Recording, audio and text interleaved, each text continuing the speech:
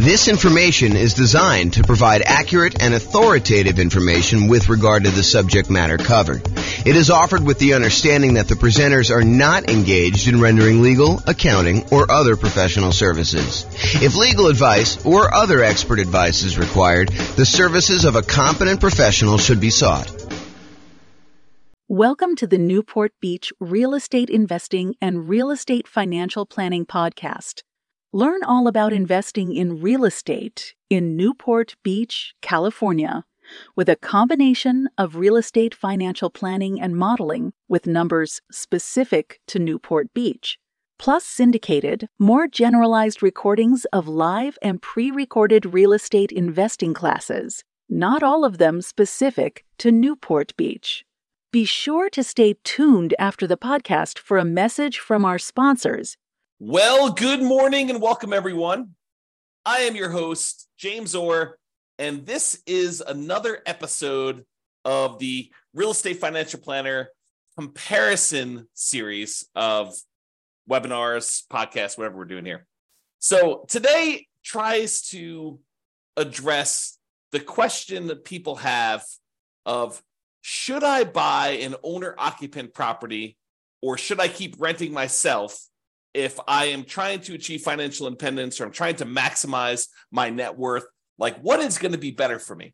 Because you would argue, hey, look, if I decide I'm going to go buy a rental property, if I'm going to go buy a series of rental properties, that distracting myself and buying an owner-occupant property first could actually hurt me. It would slow me down. It's better for me to take the money that I was saving up to buy my rental than it would be to buy an owner-occupant property. And not only that, but in some markets, putting 5% down in order to buy an owner-occupant property means that your monthly payment is going to be higher than if you just continue to rent, right? Because you go put 5% down, you're probably going to have private mortgage insurance, and the payments plus the taxes plus the insurance on that particular property is going to be higher than if you just rented yourself, right? Because that's going to be what is typical in your marketplace. Or you could argue, hey, if I go rent, my rent is going to continue to increase with inflation so that it's going to limit how much I'm able to save over time. Because if I decide to rent and I don't buy a property and lock in a good part of my monthly living expense in the form of a mortgage payment, sure, taxes and insurance go up, but the mortgage payment itself, because you're getting a 30-year fixed rate mortgage, that's going to stay static. And so the amount, the overall net kind of rent equivalent I have of buying an owner-occupant property to move in is going to stay low and actually get lower. It may be higher at the beginning, but overall, the payment for owning a property tends to go down over time because the mortgage payment, the principal and interest part of the mortgage payment, is fixed. And with the rising cost of things, inflation, that tends to look cheaper over time. And at some point, those lines tend to cross, right? Where it tends to be more expensive to buy a property to begin with. And even with taxes and insurance going up, the net overall cost to own a home tends to go down a little bit over time. Whereas when you rent the property and you just live there, the cost of rent just tends to keep pace with inflation and keep going up and up and up and up and up. And eventually those lines cross and it becomes better for you to have bought a property. But is it better for you to rent and use that money to acquire rentals? Or is it better for you to buy a property, slow your roll a little bit, acquiring the first rental, and then, eventually buying rental properties, but you're living in a property that you also are an owner of? And then there's the whole discussion of eventually the property that you're living in, if you go and you buy one, you no longer have a mortgage on it at all, which then even reduces what you need in order to be considered financially independent. If you were earning $10,000, if you were spending $10,000 a month on all your expenses and $2,000 a month of that was your mortgage payment, well, eventually when your mortgage payment goes away, you no longer need to achieve $10,000 a month in passive income from your investments in order to be considered financially independent. Instead, now, because your mortgage payment is paid off and you no longer have that $2,000 a month mortgage payment, you really only need $8,000 a month to be considered financially independent. Sure, you still need taxes and insurance and maintenance and all that other stuff on your property that you live in, but you don't have that mortgage payment anymore. So your overall cost in order to be financially independent, the bar has been lowered. So all of these things come into play when we ask ourselves today, is it better to rent or buy an owner-occupant property for 5% down when we're otherwise buying 25% down rentals? That is what we will plan on discussing today and what we'll go into detail on. So what I did is I modeled this for over 300 US cities. And so each city's got its own home price, rent, taxes, insurance. The amount of money that people earn in each city is a little bit different. It's basically enough for them to go buy a property in that city so that we don't have somebody, I don't standardize the income so that somebody who would otherwise be able to buy a property in like Mobile, Alabama would not be able to buy a property in LA. So we do adjust for income, but when we adjust for income, we also adjust what they need in order to be considered financially independent. So if we give someone a higher income, it means that their threshold for being financially independent also has gone up. It's commensurate with the income that they were earning. They have to replace their job income in order to be considered financially independent. It's another way of saying that. Okay, so we modeled this for 300 cities, and you will see which one is better. Because I think there's a debate, right? Which one of those factors is going to be the most powerful? What's going to be the biggest impact? And what is going to be the biggest limitation for someone wanting to achieve financial independence? And then not only financial independence, but which one leaves you with the highest net worth and which one's riskiest? Because I think all of those things are factors in which one we do. Okay. So in both scenarios, kind of like we're comparing A to B, they're going to be buying 25% down payment rentals. The idea is that the strategy is you're going to save up 25% down plus some reserves and all that other stuff, and you're going to go buy rental properties with that. The difference is going to be one person's going to rent. The other person is going to buy an owner-occupant property with 5% down first. Okay, so that's going to be the comparison. So the 5% down owner-occupant first, then 25% down rentals, they're going to save up until they can buy a 5% down owner-occupant property to live in. Then they're going to live in that property forever. Then they save up until they could buy a rental property with 25% down, plus closing costs, plus reserves on every property that they own, okay, including their personal expenses. And they will repeat that until they have up to a maximum of 9 rental properties, each that they bought with 25% down. With the other strategy, remain a renter yourself, then 25% down rentals, which I'm calling 25% down, no owner-occupant, no OO. Then you remain a renter for the entire time, and your rent goes up with inflation, just like the rent on the properties you're buying. You buy 25% down rentals when you've saved enough for a down payment, plus closing costs, plus 6 months of reserves for both your personal expenses and reserves on all properties you own. And you also still need to be able to qualify for that loan for 45% debt to income ratio. So all the qualifications for buying the 25% down are the same regardless of which strategy. Just in one case, we're buying a 5% down owner-occupant property first, which could impact their ability to be qualified to buy the rental property. Because if you're buying a property with 5% down, then you need to be able to cover that payment. And if it's higher, that could limit when you can buy your rental. You may have enough for down payment, but your DTI may not be in line. And that actually is calculated in our modeling. So realize that that could be a factor for some cities. Okay. I put the URL on the screen if you want to go, dive deeper into the charts and see the results for your specific city, because I'm going to do the aggregate. But if you want to drill down and see it, I'll put the link in the show notes, but it's also on the video right here. So if you want to go look at that. All right. So in order to be considered financially independent, what they need to have is the income from their rental properties, net of all expenses, and the income they have from investing money in the stock market, which any extra money they have, we assume that it's invested in the stock market. But any income they have coming from the stock market needs to exceed their personal expenses. And so we calculate the money from the stock market as the amount that they have invested times the safe withdrawal rate, and then we convert that to monthly. So if they had $1 million and you're using the 4% safe withdrawal rate, which is what we use, they're generating about $40,000 a year from any money that they have invested in the stock market. You divide that by 12, and that's about what we credit them to see if they are financially independent when we're doing that calculation. For the rental property income, we basically take all the income from rent and any other income they get, and we subtract out all the expenses, including vacancy, principal payment, interest part of the payment, taxes, PMI, any property owner's insurance, maintenance, and management. So we subtract out all those expenses on the property, and whatever they're left over is a net positive cash flow. So those two things combined, for the sake of this modeling, is what counts. If you're doing other modeling, we also would count normally Social Security, any annuities that they have, and any pensions that they have. But in this case, that doesn't apply. There's none of those that get applied in this particular set of modeling that we did. Okay. All right. So assumptions. So each city's modeling uses their own median home prices and the estimated rents on those properties. I'm not an expert on all 304 cities that we basically did this modeling for. So if you happen to go drill down into your city and you're like, James, your numbers are off a little bit, the rents are a little bit higher, or the property values are a little higher, or taxes are a little bit lower, or whatever it is that you think is off, reach out to me and we can make those corrections, rerun all the numbers, and it'll update everything for us. Okay. So go ahead and reach out if you have that there. Also, we did not apply any of the 88 strategies that we have to improve cash flow. Kind of known for these 88 strategies that we have for massively improving cash flow on rental properties. And we did not apply any of those strategies at all. So this is sort of just like out of the box, not optimized strategies. Okay.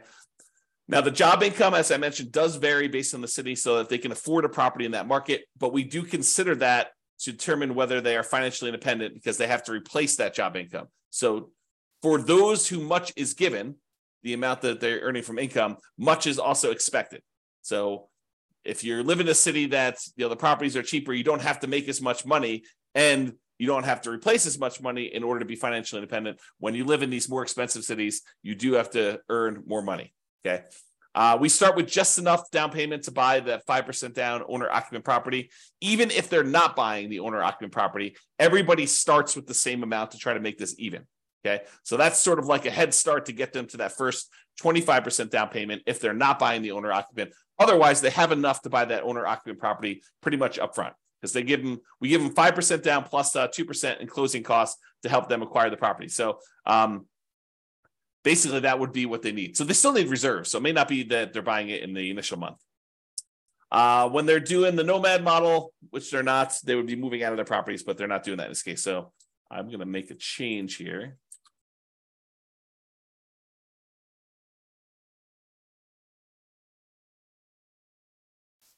All right.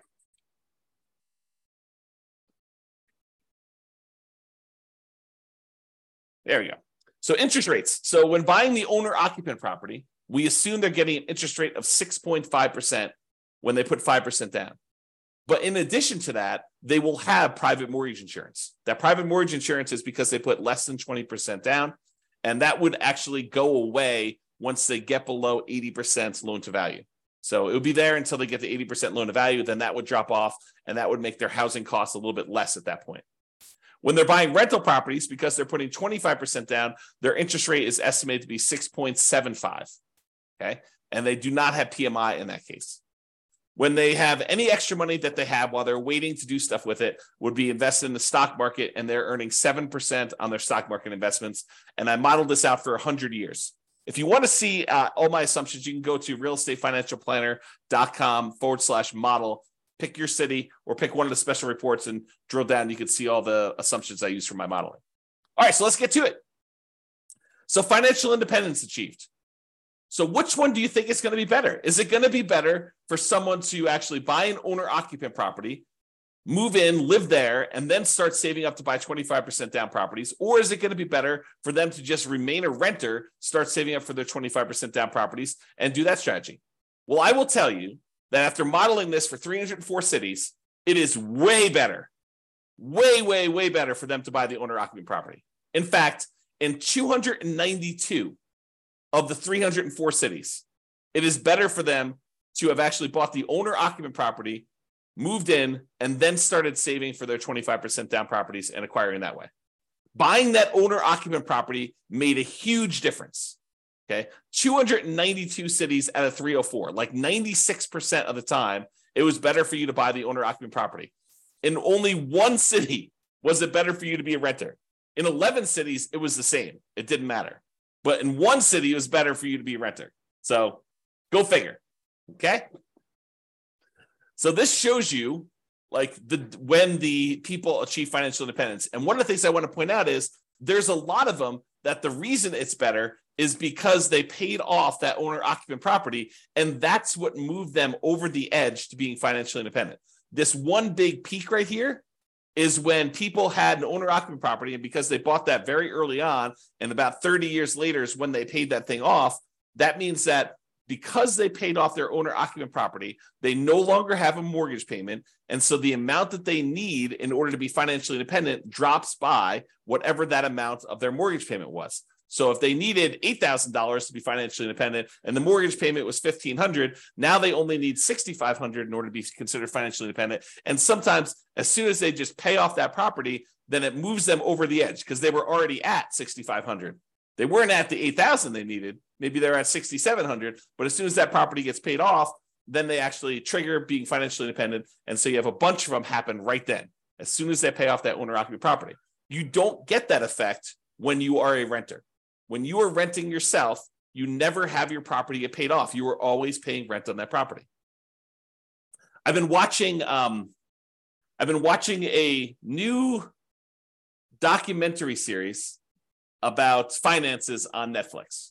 I won't say which one, but one of the things they discuss on there is this idea of it's okay to rent. It's okay to not buy property. And while I totally agree it is okay to not buy property, and that is okay to rent, you don't get this benefit if you rent. You don't get this benefit of having a house that eventually gets paid off if you rent. Now, you could come at this from another way, right? Like I'm going off on a tangent here, but you could come at this from another way. You could say, look, I'm going to rent and I'm going to take the money that I had extra that I didn't have to pay for my property, which eventually those lines cross anyway. But the extra cost it is of buying the property early on, and you could decide to invest that in something else like stocks or other real estate or crypto or whatever you want to do. I mean, I'm not going to judge you. You can do whatever you want with your money. But if you decide to go do that, and then you take your money and you save up enough, and eventually you buy a free and clear property, I mean, you can get the same effect. It's not like it has to be that you bought the property and you had a mortgage on it. Or you could save up enough money so that the payment is lower than renting. You can not put 5% down. You can put 20% down, 30% down, 40% down, 50% down, and actually have your payment be less.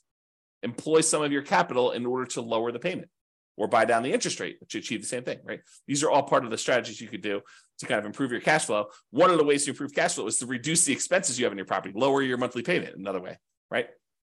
Okay, so I've diverged enough. So this just shows you how much different it is for things. And most of the time it's different for, I'd say less than 10 years, right? Because that's a difference of 10 years or so. And it tends to increase the more expensive the property is. It tends to be faster, a larger amount faster, the more expensive property you have. Some of the earlier ones, it's a little bit faster, but not that much faster based on home price, okay? And here's where it was a really inexpensive property where it was better for you to have rented. So it was like a probably sub $100,000 property market where it was better for you to do that. Okay, so let's talk about net worth. We talked about how fast you can get to financial independence, but how much net worth? Is it better for you to have been a renter? You'll get higher net worth? Well, in 291 cities out of the 304 that we did, then buying a property gave you a higher net worth at year 40. So you would be better off financially in terms of net worth if you also bought an owner-occupant property as well. You see these studies done by the U.S. Census, and I don't know if they've updated it recently, but the last one I saw, which is from several years ago, the difference in net worth between a renter and a homeowner was like $270,000 on average across the whole U.S. So the difference between somebody who was an owner-occupant, like a homeowner, versus someone who was a renter was like $270,000. So, we're seeing some of that impact, right? Because some of the money that you're paying, even though you're paying more than what it was to rent in a lot of cities, some of that money gets applied toward building up equity, which counts toward net worth, right? And you acquired that property earlier. So that also could impact some net worth as well. So in 291 cities, it was better for you to buy the owner-occupant property. And this just shows you the difference. And in some cases, it's pretty significant, like millions of dollars difference. So it could be significantly different. Okay, so now let's kind of summarize some of these different things. So the difference in net worth. So I have both this broken out for average and for median. So for average, if you buy the owner-occupant property, your net worth at year 40, we kind of snapshot at year 40, is about $11 million. Where your net worth in year 40, if you decide to rent instead of buying an owner-occupant property, is about $8.45 million. That's a difference of $2.6 million on average, or about 23.6% better for you to go buy an owner-occupant property. And that's on average. On median, it's a little bit closer. On median, it's about 8.7 million versus 7.3 million, or about $1.3 million difference. It's still better for you to buy the owner-occupant, but the difference is between whether we look at an average or the median for all 304 cities. And so in both cases, it's better, but the average is a little bit larger. So the time it took you to be financially independent, this is where I start sounding really sleazy, like a late night infomercial sort of dealio. Ready? So what if I could save you 6 years from having to work a job that you hate? Would that be worth, 7 payments of $995? Oh my gosh, that sounds so sleazy. But that's really what we're talking about, right? Like if I showed you, look, you're considering doing this 25% down strategy. Should you buy an owner-occupant property at 5% down, or should you buy or should you rent to do the 25% down? Well, I'm telling you, look, if you buy an owner-occupant property, on average, you will save 74.8 months. It's 74.8 months faster for you to be financially independent if you buy the owner-occupant property. Now, sure, there are ones that are much slower than that. There are ones that are much faster than that. And so it's really going to be your city that you need to look at and determine that. But on average, it's about 6 years and 2 months, 6 years and almost 3 months faster for you to actually buy an owner-occupant property. That's on average. On median, it's even more. It's 104 months. Which, if my math is right, well, let me just do the math on the calculator rather than do this in my head. What's 104 months divided by 12? 8.6 years. So here's my sleazy late night infomercial type dealio. For only 7 payments of $995, I could save you, what did I say? It was 8.6 years of working at a job that you hate. Just by changing one little thing about how you invest in real estate. Oh my gosh, it sounds so sleazy. But really, it's true. I mean, on median, the middlemost one, it is 8.6 years faster. Some are faster than that. Some are slower than that.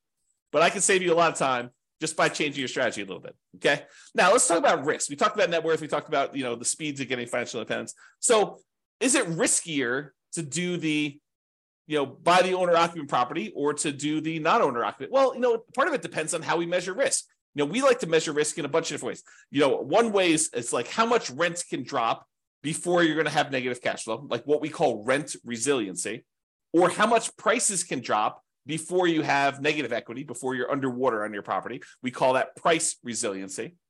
Or we look at debt to income, which is a calculation your lender uses to determine whether or not you qualify for the loan.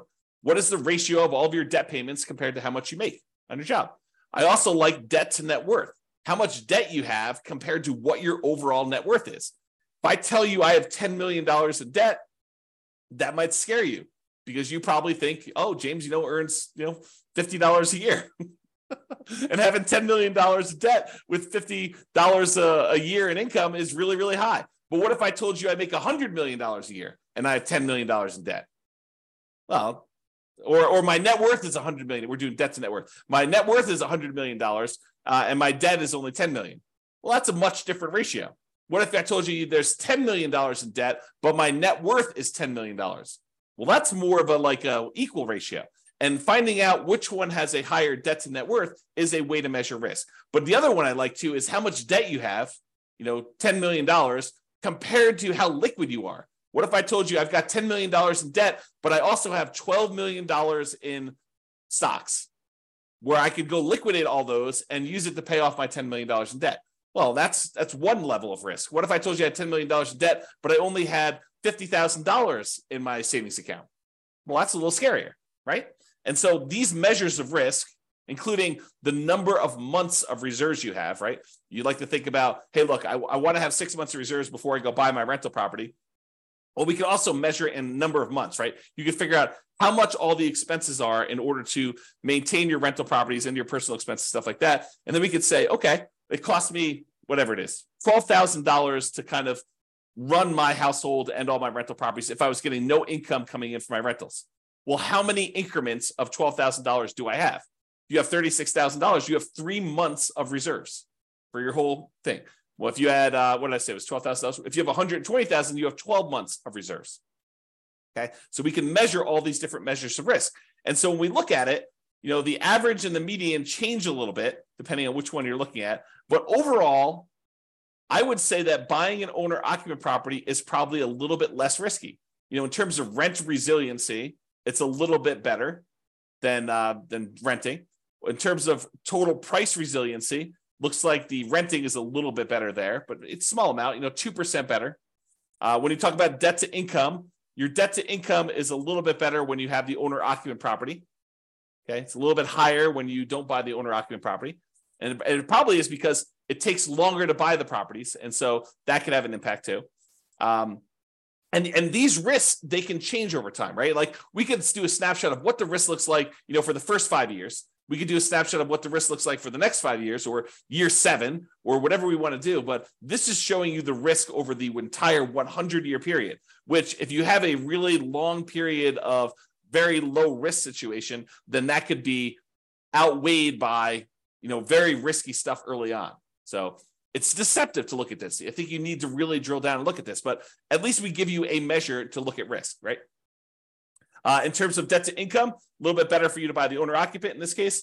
And for the debt to net worth, a little bit better for you to have rented in that case. And debt to account balance, it's a little bit better for you to have bought the owner-occupant. And then for months of reserves, it was way better for you to actually buy the owner-occupant property because eventually that thing gets paid off and some of your expenses go down. So I think that that's a major factor in what's going on there.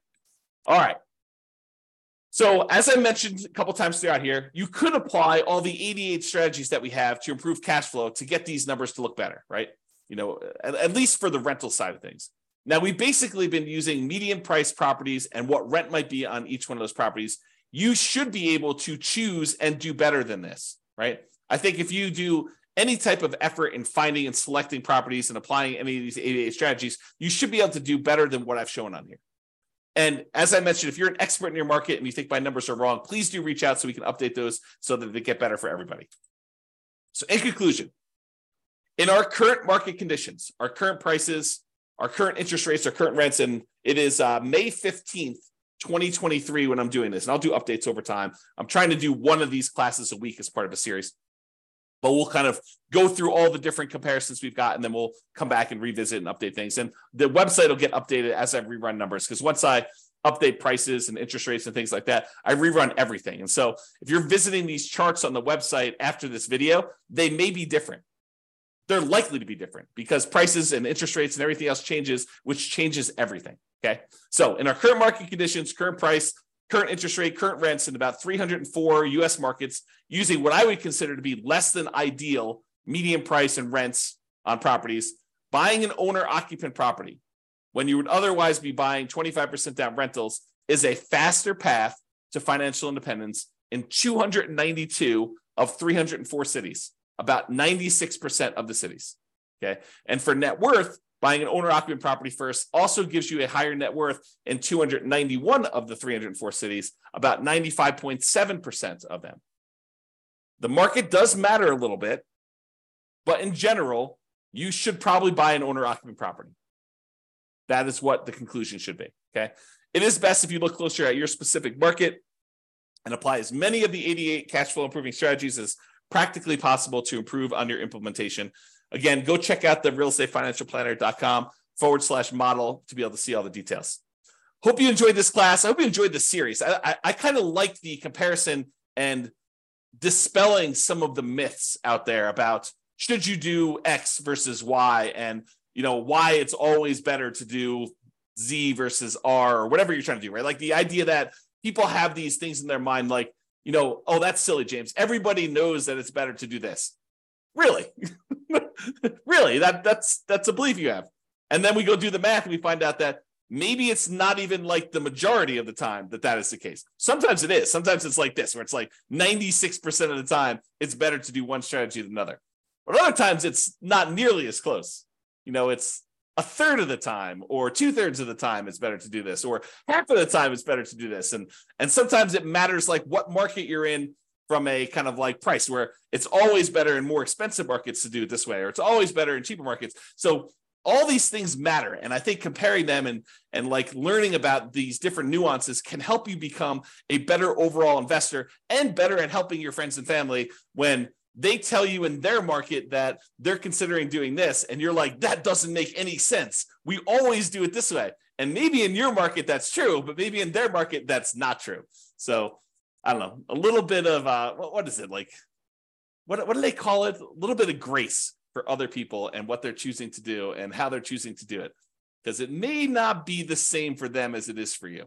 I think that's one of the things we're kind of adjusting here and realizing as we do these. All right, that's all I got for you. Have a great day, everybody. I will talk to you all soon. Bye-bye for now. With home prices up, mortgage interest rates up, and rents up, but not quite enough to counteract the higher prices and interest rates, cash flow on rental properties in Newport Beach is harder than ever. Book a call with the Real Estate Financial Planner to apply our proprietary 88 strategies to improve cash flow on your rentals. See the show notes for a link to schedule your call and improve your cash flow today. If you're a real estate agent, lender, or professional in Newport Beach that wants to help our real estate investor listeners, consider reaching out to learn about collaboration opportunities with this podcast. We'd love to add more value to our listeners by having you assist our investors buy, sell, and finance their real estate investments. See the show notes to schedule a call to discuss collaboration opportunities.